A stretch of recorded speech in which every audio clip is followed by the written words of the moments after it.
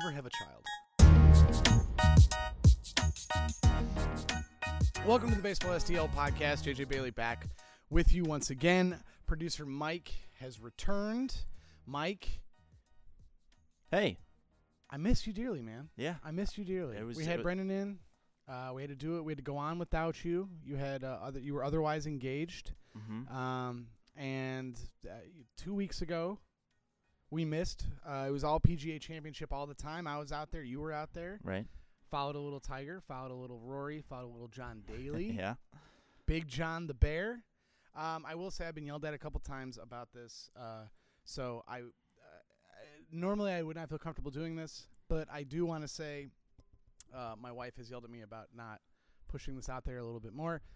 The weekend of the PGA Championship, I was very lucky to freelance for the New York Times. I did not really want to mention it because it feels, it's kind of uncomfortable. I don't like to throw that kind of stuff out there. I was just happy to get the call. I also was shocked that I got the call, but I did. And if anyone would like to read that story, I wrote a story for the Times about the death of Jared Lyle, and that's kind of why that week our podcast, Mike was out there from dawn till dusk. I was out there from dawn till dusk. We just couldn't put it together in time, so that's why I wasn't there. But I would say if you are of a mind to read some PGA coverage 2 weeks later, go find that story. It's about the death of Jared Lyle, and I had a really good time experiencing kind of the PGA side of things and talking to golfers. Never talked to golfers before, so that was kind of a cool thing. Lot lower stakes in some senses, those interviews, than baseball, especially because it's kind of just a one-guy thing. Not a whole lot of teams in golf except for the Ryder Cup. That's coming up. Yeah, that'll be exciting. But when you switch back over to the baseball side, you want to talk teams. Let's talk the St. Louis Cardinals. That is a professional transition.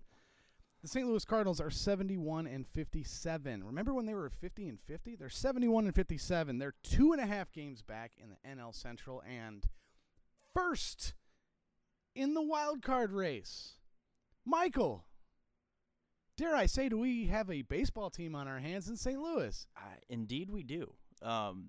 Yeah, like you said, I was going back through my tweets last night because if you follow me on Twitter, I've been pretty critical of this team so far. I even switched allegiance for a little bit over to the Oakland A's. We'll talk about more of them here in just a little bit. But yeah, I went back and I saw that I tweeted that this team is 50-50 right now, the definition of mediocrity. Yep. And since then, they have rattled off 21 wins and 7 losses and are the best team in that stretch in baseball. They're the best team in August. Yeah. August belongs to the St. Louis Cardinals. Yeah. They have won 8 series in a row. They have won 13 of their last 15 games. They're the best team in August, as we said, and they just completed a 3-game sweep of the Dodgers in Los Angeles, and were largely guided by the hands of guys who aren't even old enough to rent a car. Jack Flaherty carried a no-hitter into the 6th. He gave up 1 hit. It turned out to be a home run. 1 hit on the night. Jordan Hicks closed it out. Tyler O'Neill had a home run. Paul DeJong had a home run. This is a team, Matt Carpenter and the run that he was on, obviously. Colton Wong, we'll get to him in a minute. But this is a team that is not only just on fire.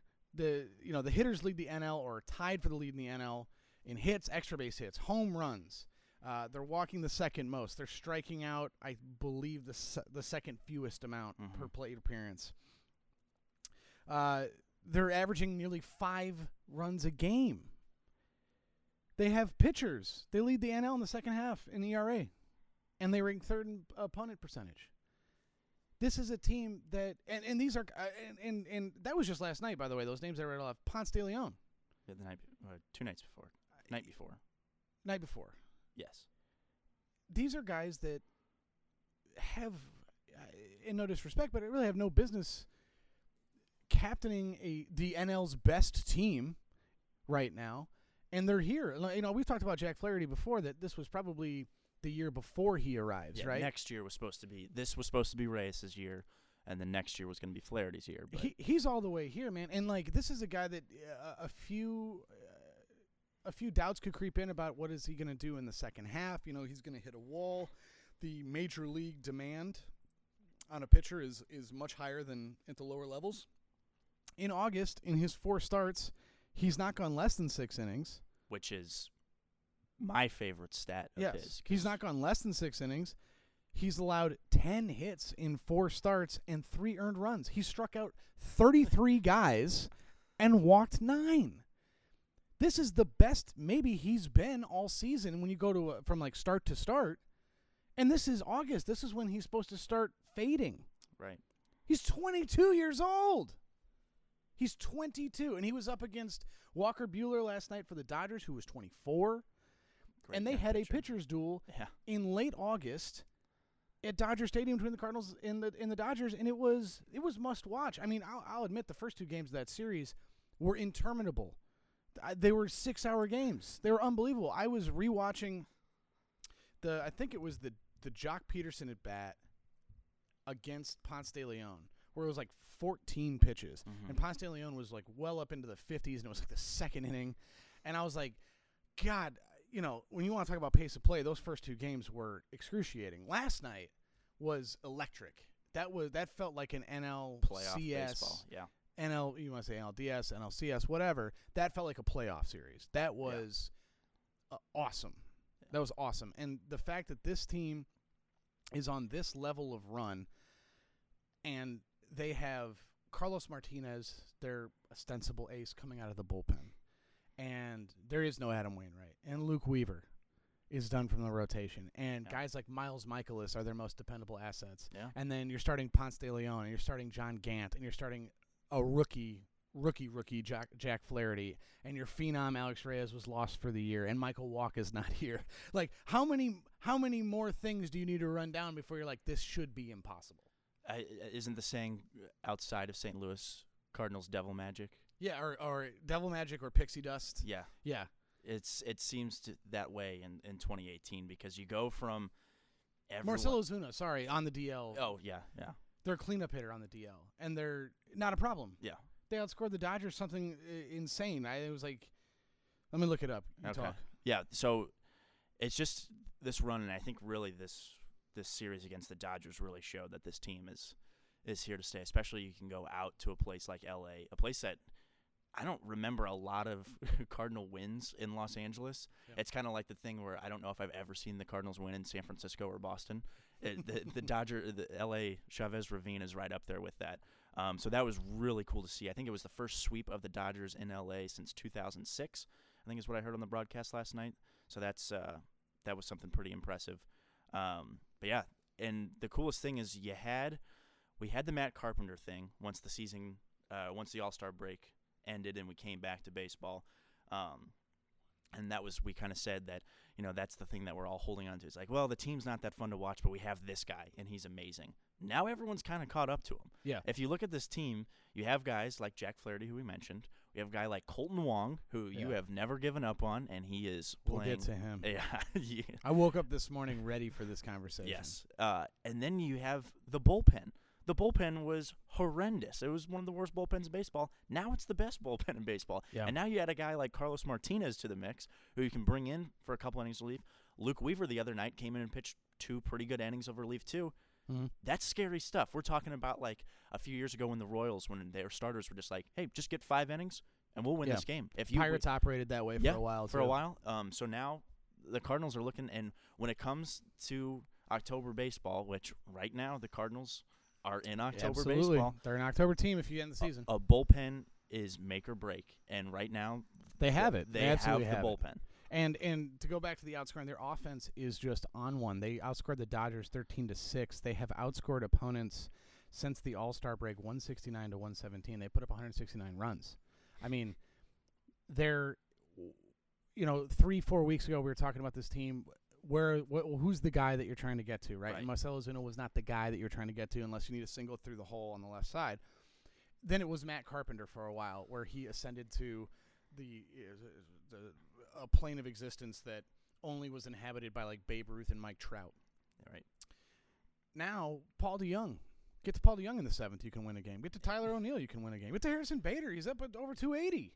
Jose Martinez. Jose Martinez is still there. Yadier Molina had a home run. Yeah. This is This went from a one-trick pony, which was a home run offense and generally one that was hitting home runs with nobody on base, to an offense that can hit for extra bases, hit for over-the-wall power, can steal bases, can go first to third, can execute very good bunts. Ponce de Leon, it was Ponce de Leon's bunt was perfect, clinical. Yeah, that's all you need. Also, can all of a sudden play defense and can preserve a one-run lead. They can play good defense, but Tyler O'Neill needs to wake up in the outfield and realize that that's Harrison Bader's ball. Tyler O'Neill is sort of like an ICBM attached to a mitt right now. And part of it is just, he's all adrenaline, right? Oh, yes. He's a rookie, and he's also just a beast of a man. Right. And he's having a great season, and so you're trying to do everything on a baseball field. Right. Like, if he could physically run through a wall and catch a homer on the other side, he would try it. But yes, that's some rookie stuff. You know what I mean? That's some rookie energy out there. And you just see Bader just both times they ran into each other, he's just laughing. He's like, "Man, I got you. Like you've seen my defense. I'll catch this ball." I am arguably the best defensive center fielder. I got it. Like, it's okay. Don't worry about it, I don't need the help. I'll exert the extra energy. But if you want to talk about defense, and we're gonna this cannot go unsaid any longer. Go in, King. So I have been, obviously, on this podcast this season alone, but throughout many years, an unapologetic, all-out defender of Kolten Wong as a baseball player. But most notably as what I believed, and if you go back and you look at my dumb tweets and stuff I wrote early on, I believe that Kolten Wong could be the best second baseman in baseball, the way he played, the range that he showed. And early on in his career, he could make these plays. This is not the first time Kolten Wong has made plays on the other side of second base, on the other side of first base, in mid-right field. He can make those plays, but early on he would fumble on the easy ones. The ball's right to him. It would pop out of his mid, or he'd short arm a throw. And it was always this God, if he could just get out of his own way, he'd be this great baseball player. Then he started to shore that up, and then the focus was always on his offense. And then it was sporadic playing time under Mike Matheny because, if he went 0 for 4, he wouldn't start a game for 3 days. What I'll say is Kolten Wong is the best defensive second baseman in baseball. A year ago in spring training, I know that it's old, and I know that I'm pumping old shit that I wrote, excuse me. But when I looked at plays made, low percentage plays considered impossible by the Fielding Bible, Inside Edge, Kolten Wong made as many plays like that as Jose Altuve. He had a zone that is bigger than any defensive second baseman in baseball, meaning he covers more ground, considered to be ground that he now can cover routinely. That amount of ground is more than anybody else in baseball. He was doing this a year ago. It wasn't until he kind of found peace and started to hit a little bit that people took his entire game under consideration. This season, really, it's been about defense, and he's a 240 hitter. And he can be better than that, but he's a 240 hitter. But what he's done with the glove, this is kind of like when you fell in love with a band, when you discovered their first album, and then 2 years later, their third album came out, and everyone loves them. And in some respects, you're just like, I'm so happy that this band is finally being appreciated by everyone, but I'm also mad because it's like, where were you when their first album came out? You sound like a Kolten Wong hipster. I honestly feel like one. Oh, and you know Kolten Wong? Name 3 of his albums. Yes, yeah. There are the best stuff that I've ever written covering this team, and this season I have written far less because I have had to not be over there as much for a lot of different reasons that don't bear going into, between family life and work stuff and everything else. But the best stuff that I ever wrote while there was about him because, one, he's just such an intriguing talent. But two, Kolten Wong is unabashedly candid. Mm-hmm. And his comments in L.A. when he said, if I don't win the Gold Glove, the MLB has to look at this award as being broken, which is a real heat check comment. But it's, we're sure that wasn't Tommy Pham talking? That's a very Tommy Pham-esque thing to say, but what he's saying is right. If you look at it, No second baseman has more defensive run saves. No defensive second baseman has a better zone rating. No defensive second baseman has a better defensive rating. His ultimate zone rating is higher than everybody else. By every metric that we have, every deep dive metric that we have to quantify defense, admittedly some of them are flawed, but everyone that we have says he's the best defensive second baseman. And if you don't care about those, just watch. Just watch him play. That play he made was 6 to 8 feet on the other side of second base. That is shortstop territory. Not only did he make the play, he made the throw. And he made the throw at a 45-degree angle. And that's one of many plays that he's made. There was a sequence that I've written about before where he made a play very similar to like that, and then the next play he made one up the line behind first base. Back-to-back plays. He's done that. He's chased down balls in mid-center field before. So even if you don't like the numbers, you can't watch him play on a nightly basis. You can't watch what he's doing. The game-changing ability that he has to steal hits, to steal runs, to stop guys who would go from first to third. All of a sudden, that's a double play because Kolten Wong can get to that ball. It's undeniable. He's the best second baseman in baseball. In my opinion, he has been for a while, at least defensively. And it's very exhilarating that nationally he's become so good that you can't ignore it. It's also a little frustrating because I'm like, he should have been getting this acclaim defensively at least 2 years ago, if not earlier. And part of the reason, like I said, why I love him and why I have defended him forever is there are a lot of guys who are very professional. When you interview them, they will answer your questions and they will be candid, from a baseball point of view.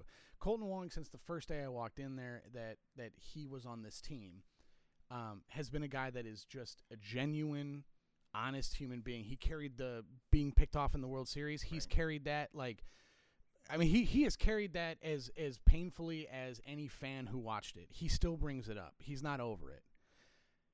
He has been honest about moving away from a place like Hawaii and living in the Midwest and not being around water. Like, he'll talk to you about anything, and you never feel like Kolten Wong is putting on a show or a performance. He's being honest. And it's very hard not to root for people like that who, in a profession where they could definitely seal themselves off and definitely not let you see the humanity that lives under the jersey, he's incapable of doing that. He can only be genuine. He can only be honest. And that's part of the reason why I've always hung on and really hoped that he would reach this kind of final form, because honesty and humanity is rare when you have a relationship between reporters and athletes, right? Like, and they're not wrong for kind of shutting themselves off because, look, man, they got to go play this job. They don't want to open up to everybody. Kolten Wong has always been that and has been honest when he's been frustrated and has been honest when he's like, look, I'm not playing well, but I'm still better than X, Y, and Z guys over here. And he's been right. And so when it's all I'm trying to do is explain that it goes deeper than just being like, oh, like I'm a fan of Kolten Wong. Like, I like him as a person. And I always thought he was an amazing defensive player and a very intriguing baseball player because of the speed, because he hits from the left side, because he can play defense that way. And so this reason that I will like literally go to war for Kolten Wong at this point is not necessarily just because I'm like, oh, isn't it fun to watch him play baseball? It's like, no, this is a genuinely awesome human being. And given the scrutiny that athletes are under, and how about a rookie getting picked off in the World Series? Like, those guys bear a lot of weight from the outside, and for him to be able to have put up with all this and the up and downs and the benchings and the non-benchings, and then they wanted him to play left field in the rain, and then he was going to be a center fielder and all this nonsense, for him to now be at this point, it's just like, man, I'm super happy. I'm just super happy to see it. And then as a fan of baseball in general, he is much watched television. Like, I know everyone loves Javi Baez, and I went in on Twitter and just should not have, because the Cubs fans are legion. And I said, Javi Baez. You defended yourself pretty well. I was proud of you. I thought so. Javi Baez is not the best hitter in his own division at the time. It was Matt Carpenter. But there, part of it was like Javi Baez is entertainment, and that helps with the MVP voting. Kolten Wong is as dynamic right now in the field as Javi Baez. You want to watch every pitch because you have no idea what you might miss. Like what weird feat of athleticism are we going to miss if I look down for this at bat? So I have gone in as hard as I can go in on Kolten Wong. Honestly, if you're not a fan of Kolten Wong as a baseball player, I don't know what to do for you right now, because if you love Ozzie Smith and you watch the Ozzie Smith highlights and lament that, defense doesn't get the shine as much, Kolten Wong's your guy for the modern era. Like that's the Ozzie Smith of this team. Am I wrong? Not at all. I'll fight every single one of you, I swear.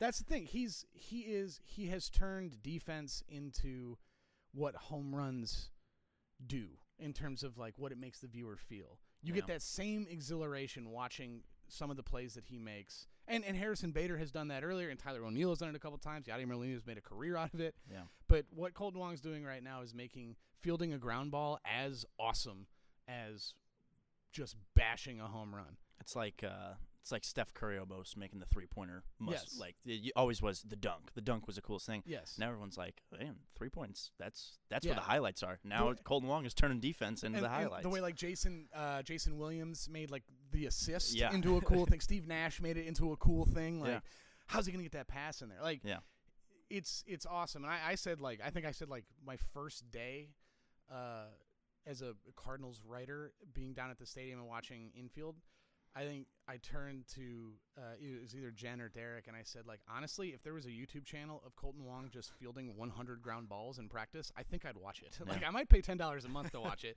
because it's just, and even the little things that he does, and I won't go too long on this, I promise, but like, it's not just the incredible range of the diving plays or anything.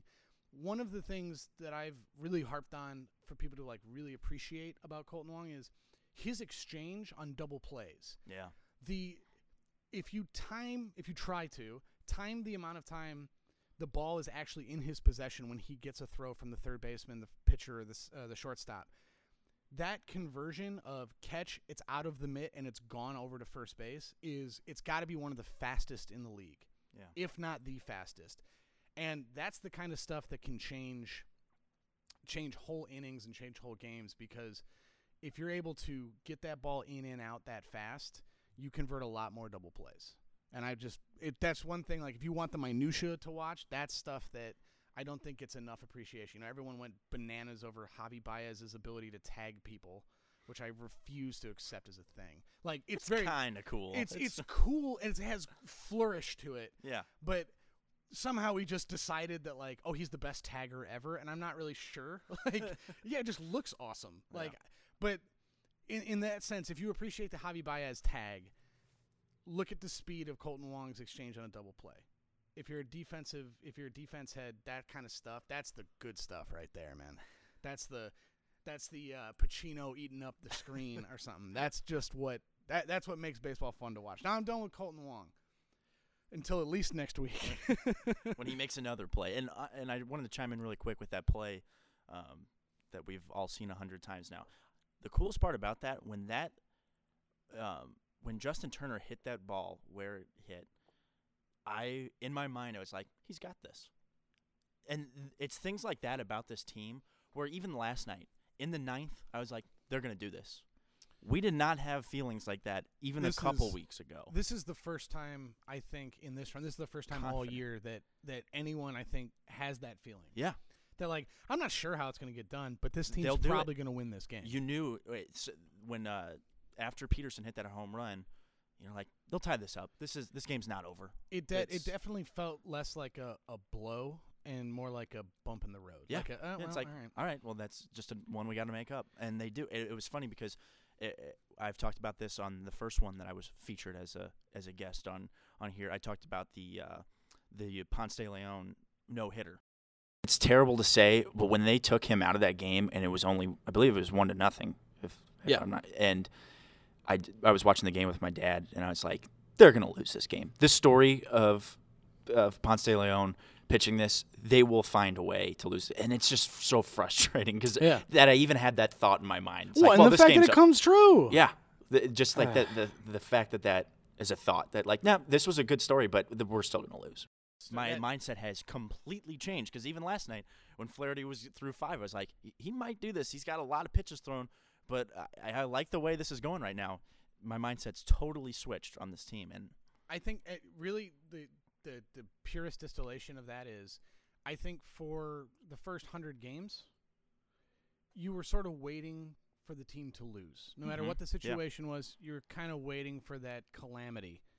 And since then, it's now you're waiting for them to win. You're waiting for whatever that moment of heroism is going to be, and the expectations are. It's a completely different tenor watching these games, and a lot of that probably is credited to. I think this might be unpopular, but Schilt and Mozeliak, I think, share credit for that, because Schilt clearly has unlocked a comfort in this team, has unlocked a different attitude, perspective in this team. But Mozeliak also did the requisite house cleaning to streamline the talent, to at least identify the tools that had dulled or were no longer useful, flush them out, and restock the cabinet with something that you can at least weaponize. They're young, they might be volatile, but might make they mistakes, gave you a better chance than the things that you were operating with. So I think they have combined, and it's sort of proof positive to what the front office said, that they believe that was a playoff team. They didn't sell. They did a combination of buy and sell. Yeah, they did, I would say, they just they optimized, I guess. They got rid of things that they couldn't use. They released things they couldn't use, and they picked up better versions of those things, or at least tried to. Yeah. And speaking of that, the acquisition of the large metropolis, Big City Big City Matt Adams has returned. Another one of the guys that I've always really enjoyed, both as a baseball player and as a human being. I always thought that he was this guy. I know it sounds like I'm doing hindsight credit giving, but if you I promise if you go back and read some of my stuff, don't bother, because it's old now, but if you want to, it's there. He was a good defensive second baseman. He was an underrated first baseman. He was a good defensive first baseman, an underrated one. He was a hitter that did everything the team asked him to do. He was a power guy. And then, off the bench, he was a monster. And then they were like, okay, well, they're going to shift you, so you need to learn how to go to the opposite field. And he did. We got to hit for better average. He did. Yeah. And then they're like, you're not doing what we want. Now we're going to throw you in left field, and now you're go gone. play left field. And you're gone. Unreal. The only first baseman on the roster. They put him in left field. Yeah. So he goes to Washington and immediately becomes the guy that he could have just been for the Cardinals. Right. Continues to be that. Washington is, despite what their comeback Zimmerman walk-off home run might tell you, clearly it's over. Thrown in the towel. They're done. They put Murphy on waivers. They put Adams on waivers. They put Harper on waivers. Now, guys go on waivers a lot. After the trade deadline, pretty much every player in baseball ends up on the waivers just because you can do that. And so why not, and just see what happens. However, Bryce Harper was probably never going anywhere. I think I heard it was the Dodgers that claimed him. Yes, but they can claim just to make sure the Cardinals don't. You know what I mean? Exactly. And he's on revocable waivers, which means if someone claims him, they can pull him right off, and then they can negotiate a trade. It's basically just a means to an end to trade these guys. However, by putting them on waivers and making it very obvious that pretty much everybody is ready to go, and then letting Adams go and letting Murphy go, they're done. They don't expect to be in the postseason, and they certainly don't expect to be in the World Series. But you get Matt Adams, who solves a number of problems for this team. Most importantly, I would say, you've got a left-handed bench bat that, we saw it last night, changes the game. Because knowing that he's in the chamber, the opposing manager now has to really debate how they want to do the pitching changes, because Schilt can send up, let's say, Jose Martinez or Tyler O'Neill. Yeah. And, okay, well, we want, all right, well, we're going to switch pitchers. All right, well, I'll send Matt Adams then. We'll just undo your move. Yeah. Because he's clearly established that he is a threat, and he is a fairly polished threat that isn't going to completely wilt if he has to face a left-hander. That alone changes the dynamic of the late innings, because you now have you can go with either hand if you're Mike Schilt. If you're trying to get a reliever out of there, Send Matt Adams up. They bring in their lefty guy. All right, send Tyler O'Neill up right after. Okay, their specialist is gone. Now they have to go to the next guy in the bullpen. And he can take a game at first base, and Matt Carpenter can move to third if Jorko needs a break. He can move to second if Wong needs a break. Or he can take a break himself. Right. He gives you a versatility a little bit on defense, and what he himself is not versatile, but he allows you to give move Matt Carpenter anywhere, whether at the bench or another position, and you have a real first baseman to take that spot. And then if you put him in your lineup, you got a power hitter. If you leave him on your bench, you got a pinch hit power hitter, and he put up incredible numbers as a pinch hitter in St. Louis. I mean, that was just, to me, that's a no-brainer ad. And it's funny because he is a free agent coming up. Like, Matt Adams could end up back on the Cardinals full-time, which would be really entertaining and also kind of cool, I think. Oh, yeah. No, I'm thrilled. Matt Adams was one of my favorite players for a long time. I have his jersey at home. Oh, a jersey. Okay. I'll probably break that out, though he is wearing number 15 now. Yeah, for the time being. No, I agree. Whenever you look at teams that make runs in the postseason, they have that bat off the bench where like, oh, this team's struggling. We need in this game in the postseason, we need somebody to come in.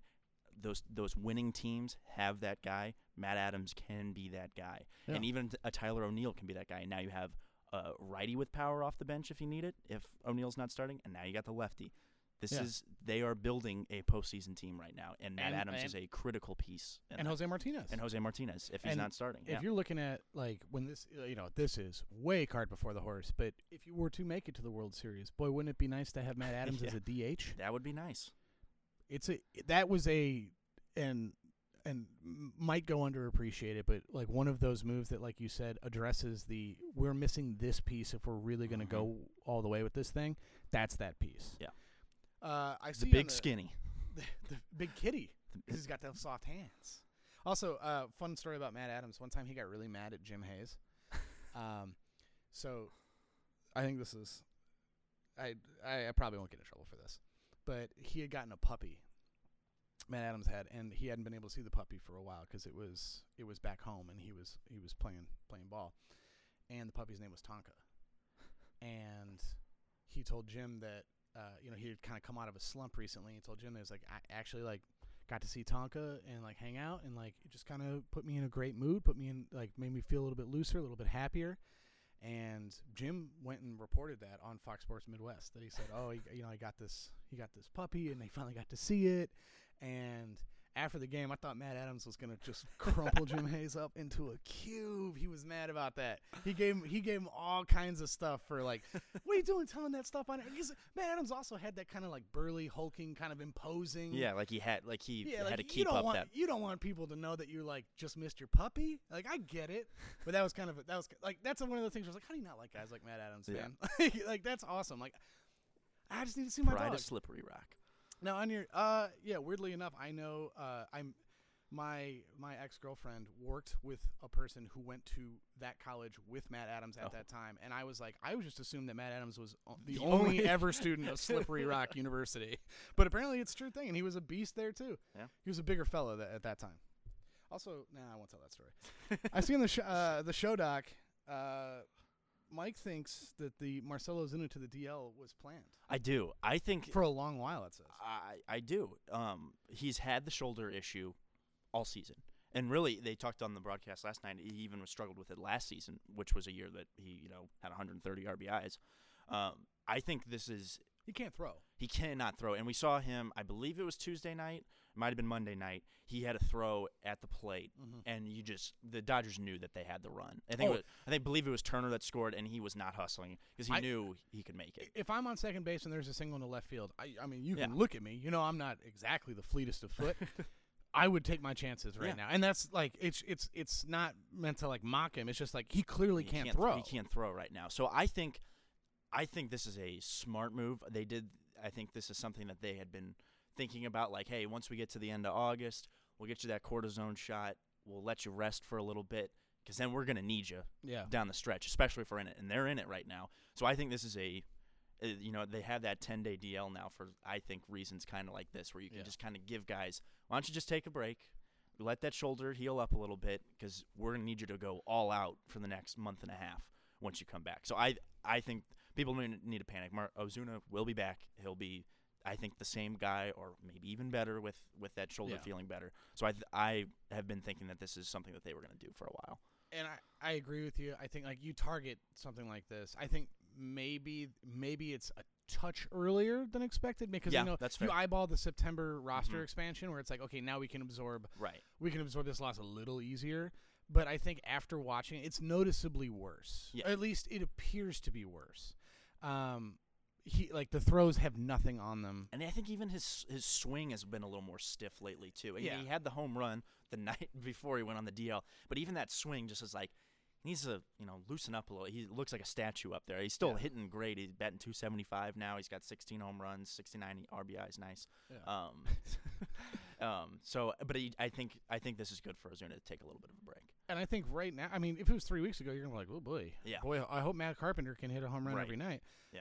Now, this offense appears more than capable to absorb this loss for a period of time. So I think you're right. I think they're gonna need it. I mean, they need him in the lineup. There's no doubt about that. But even if he needed to stay down for 3 weeks, the only thing you get help coming from the minors on September 1st. Right. The one thing that's disappointing is I kind of looked at the schedule also. After this Rocky series, it's Pittsburgh and Cincinnati who have kind of faltered. So those are games you can make out. But God, I wish we could have watched him at Coors Field. He had that home run early in the season where he hit it 480 against the Brewers. Yeah, I would have loved to see him hit at Coors. Yeah, that was that home run was the I call that the reminder home run. Yeah, where he was. Everyone's like, man, Ozuna doesn't look like that guy. Then he hits that home run. And it's like, oh right, he can do that. Oh okay. Yeah. Carlos Martinez, briefly out of the bullpen.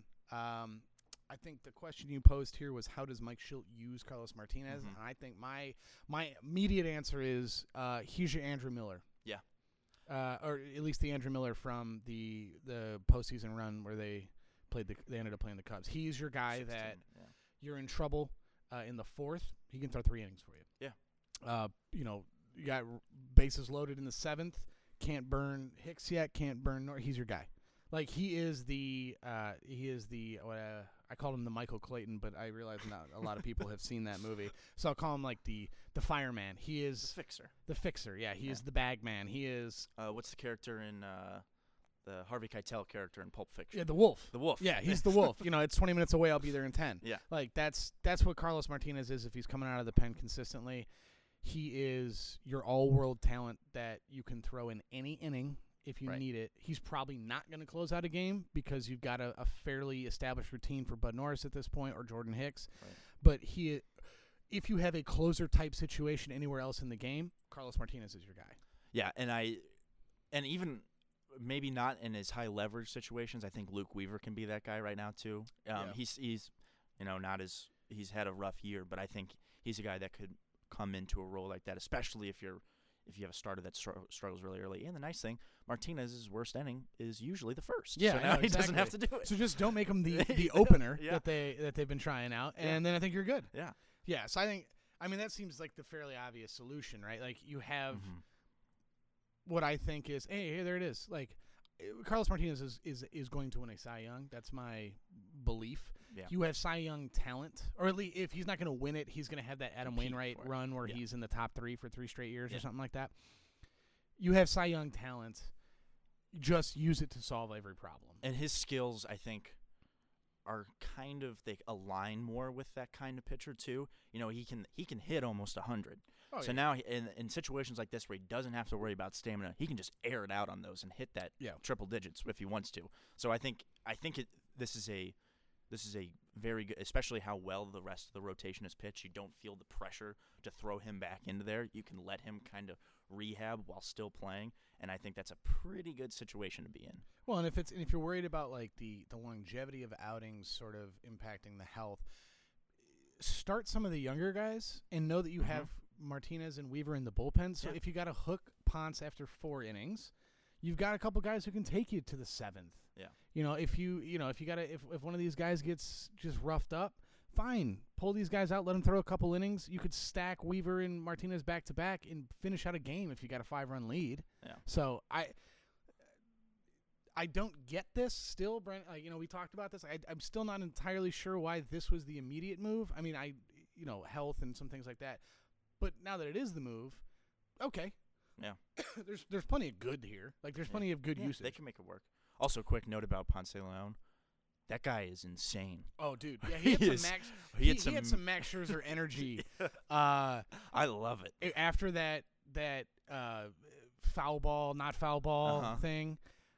Boy, he was fired. They cut away on the broadcast, but I was 100% sure he was going to go stab that umpire. Yeah. Like You're talking about the Puig. Looks like he got It barely grazed Puig's glove. No, I'm talking about the one. Well, he was fired up after that too. Yes, but I'm talking about the one that was down the line. Oh yeah. Jerko made the play crossing over the foul line through home. Molina was fired up about that too. Got the out at home, and they're like, no, it was foul. Send everybody back. Ponce de Leon was so hot that Jose Martinez is out there in his chest like, dude, chill. Hey, chill. And I think part of that is he kind of went through that was those first 2 innings. He threw an insane amount of pitches, and he had so many at bats that like guys were just like nicking, a fastball and like fouling it off at Jock Peterson, and like then all of a sudden it's ball 2, but it was right on the edge, and so like there was some mounting frustration there. But he went hot. He was steamed after that play down the line. That was fun. Also, brief note: super dumb rule about Major League Baseball reviews. You can review fair foul, but it has to be past the bag. Yeah, So if you wanted to review whether that play was fair or foul, you can't. And so that was that, but that got him hot. That got him real hot. But he's had that intensity. We talked about when he came back. He was like, they wanted to put the L screen out there for him to throw, and he said absolutely not. Like I was back when I started throwing off the mound. I don't want to do this. Like he's got like a smolder to him. And so I think, it erupted into some flames there in Chavez Ravine, but it worked. Kind of fun to see. Yeah, I like it. Cardinals haven't really had since Carpenter, probably. Lackey would get that way a little bit. Lance Lynn could get that way a little bit. Yeah. But Lance always felt like he was more mad at himself, or like mad at than like a danger to everyone around him. I would like say Max Lackey. Scherzer had, like Chris Carpenter, Max Scherzer had that energy that were like, down, this could very quickly turn into a killing spree. Lance Lynn never really had that to him, but I think Ponce has a little bit of that to him. I like it. I like Flaherty's energy, man. Flaherty always seems. Flaherty reminds me of like he could be a Chris Carpenter, where he could turn into that. Have you ever, like when you're getting in an argument with a friend or something, and the friend doesn't say anything, he's like, okay, fine, and then just kind of like walks away, and they have that walk where like, oh man, he's really mad. Yeah. Jack Flaherty has that energy to him when he walks off the mound. Like he's clearly just like strolling, but it's almost like he's just like enraged deep down inside that like anyone would have ever fouled a pitch off. I like these young pitchers, man. Yeah. They got the right kind of vibe to them. All right, around baseball. Mike, how are the A's? The A's are amazing. They're in the playoffs still. They are 1 game behind the Houston Astros, the defending World Series champions. They just had a really good series against them as well. The A's. All about the A's. I'm nervous. I think they are going to be the if you don't have a team already, or if like your team didn't make the postseason, I think they're going to be the people's choice. Because I think they have the magic going on in Oakland in the same way that the Cardinals do, especially at home. Where if they're down by 7 runs in the 7th inning, it's sort of like, boy, I can't wait to find out how the A's win this game. It's kind of like the opposite of when they lost to the Royals in that wild card game. Because I think the Royals were down like 6 runs in that. The A's kind of have that right now. This definitely feels like a blessed season. Yeah, it's kind of cool. And the Yankees they're still in that number 1 spot, but they've kind of faltered a bit lately after they got that 4-game sweep. When they got swept by the Red Sox in 4 games at Fenway. They need to watch out, because if Oakland jumps up into that 1 spot, that is not a place where I want to play a 1-game playoff is Oakland. I know New York is a tough place to play. Well, and New York is the exact kind of team that a team like Oakland – like New York is the offensive juggernaut with incredible home run power, and it just feels like they're the team that also they don't have a home run. Yeah. And you keep waiting for the home run, and it's not coming. And then a team like Oakland just steals 3-4 bases, has a triple from somebody, and all of a sudden it's a 5-1 win for Oakland. Right. And Oakland gets knocked a lot because, 15,000 people will show up to a game on a weeknight. But the stadium's not good. It's a garbage stadium. It's the worst stadium in baseball besides Tampa. But those fans are crazy out there. And if you get a one-game playoff in Oakland, the Yankees should be scared of that. You do not want to play in the playoffs in Oakland, California. No, I don't think so. I mean, they had that vibe back when it was the Baron Davis Warriors, where they had the decibel levels and stuff Oakland, like that. Great sports town. They certainly a passionate one. Briefly, as part of the Nationals towel throwing, Daniel Murphy's on the Cubs. Right, the former Cub killer. A great ad, in the same way that Matt Adams was an absolutely great necessary ad for the Cardinals. I feel like Murphy fits exactly. Murphy's like a younger Ben Zobrist. Like he can play three positions. He's a 300 hitter. Not good defensively like Zobrist, but he can man those spots enough. And he's a 300 hitter for his career. He's got a slugging. He had that 2017 where he was or 2016 where he was had the best slugging in OPS, and then he followed that up with a good 2017. Mm-hmm. This year he's not quite as strong in that department. He spent some time on the DL as well. Yes. But he's not slugging quite as well. But that's another guy. If you need that X factor on your team, the Cardinals got Adams. The Cubs. Addison Russell has really struggled since the beginning of July for the Cubs. Yeah, he has. So now you have a up the middle of Baez and Murphy, and that's Cubs. They need to make a move, and also they lose Darvish for the rest of the year. He's done. So they things are looking a little bleak on the north side. They're still in first place. Well, they should be looking over their shoulder at this point. They should be. If you're not, if the Cubs aren't worried about the Cardinals, I think Cardinals and Cubs are done until the last series of the year. If I'm correct, that's the next time they play each other. So they're taking looking forward to that. Speaking of schedule, before we wrap this up, obviously this upcoming series with Colorado is must watch. This is playoff baseball. Yeah. And this is a Rockies team that has been right there in some of those offensive categories in the second half, right, kind of nipping at the heels of the Cardinals. These are two teams that are they're at this point now with the Cardinals very fun to watch. Yeah. A series in Coors is insane because it can be a pitcher's duel into the eighth inning and finish 13-9. So like, this is going to be a really fun series. And then the Cards get a little bit of a breath here. They play the Pirates and the Reds. Then they have a road trip to Washington, who at that point will probably be out of it. And then you get after that you go to Detroit, which nothing. But then the final 3 weeks of the season, you have some very tough series. Yeah, home against the Dodgers, at Atlanta, home against the Brewers, at Wrigley to close it out. If they're playing like this run that they're about to go on post Rockies is, again, we've identified I don't know how many of these this season. This is where you got to stack the runs. You got to put your savings in the bank. You got to have these wins. You got to have this offense. You got to have this defense. You have to capitalize on playing teams that you should beat. And very similar, they had obviously we talked about that stretch in June where they had like 13 games against last place teams, and then they had like 15 against first place teams. At the beginning of August, they had a series against the Royals and the Marlins, two of the worst teams in baseball. They went 5 for 6 in that. Yeah, that's the and that's the difference that we have seen since Schultz taken over. And that's why I kept yelling about you got to stack those wins because 5 and 6. Again. If you think about that, if you go 8-3, you're in first place in the division right now. Oh yeah. And you don't have to earn it against the Rockies in Colorado. You know what I mean? That's the kind of stuff where like that becomes so critical. So they have another stretch like that.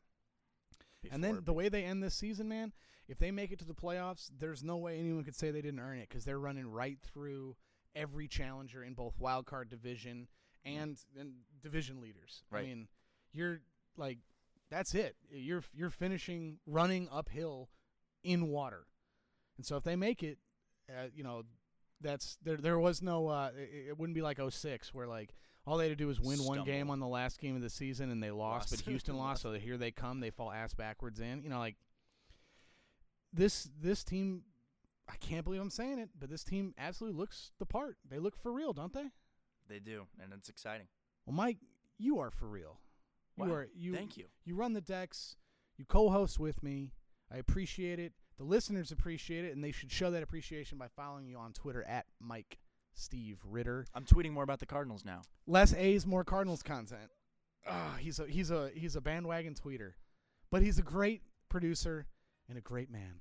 You can follow me on Twitter at @DJJBailey. Don't waste your time. We will see you again next week. Could be talking about the first place Cardinals. But in the meantime, be nice to each other.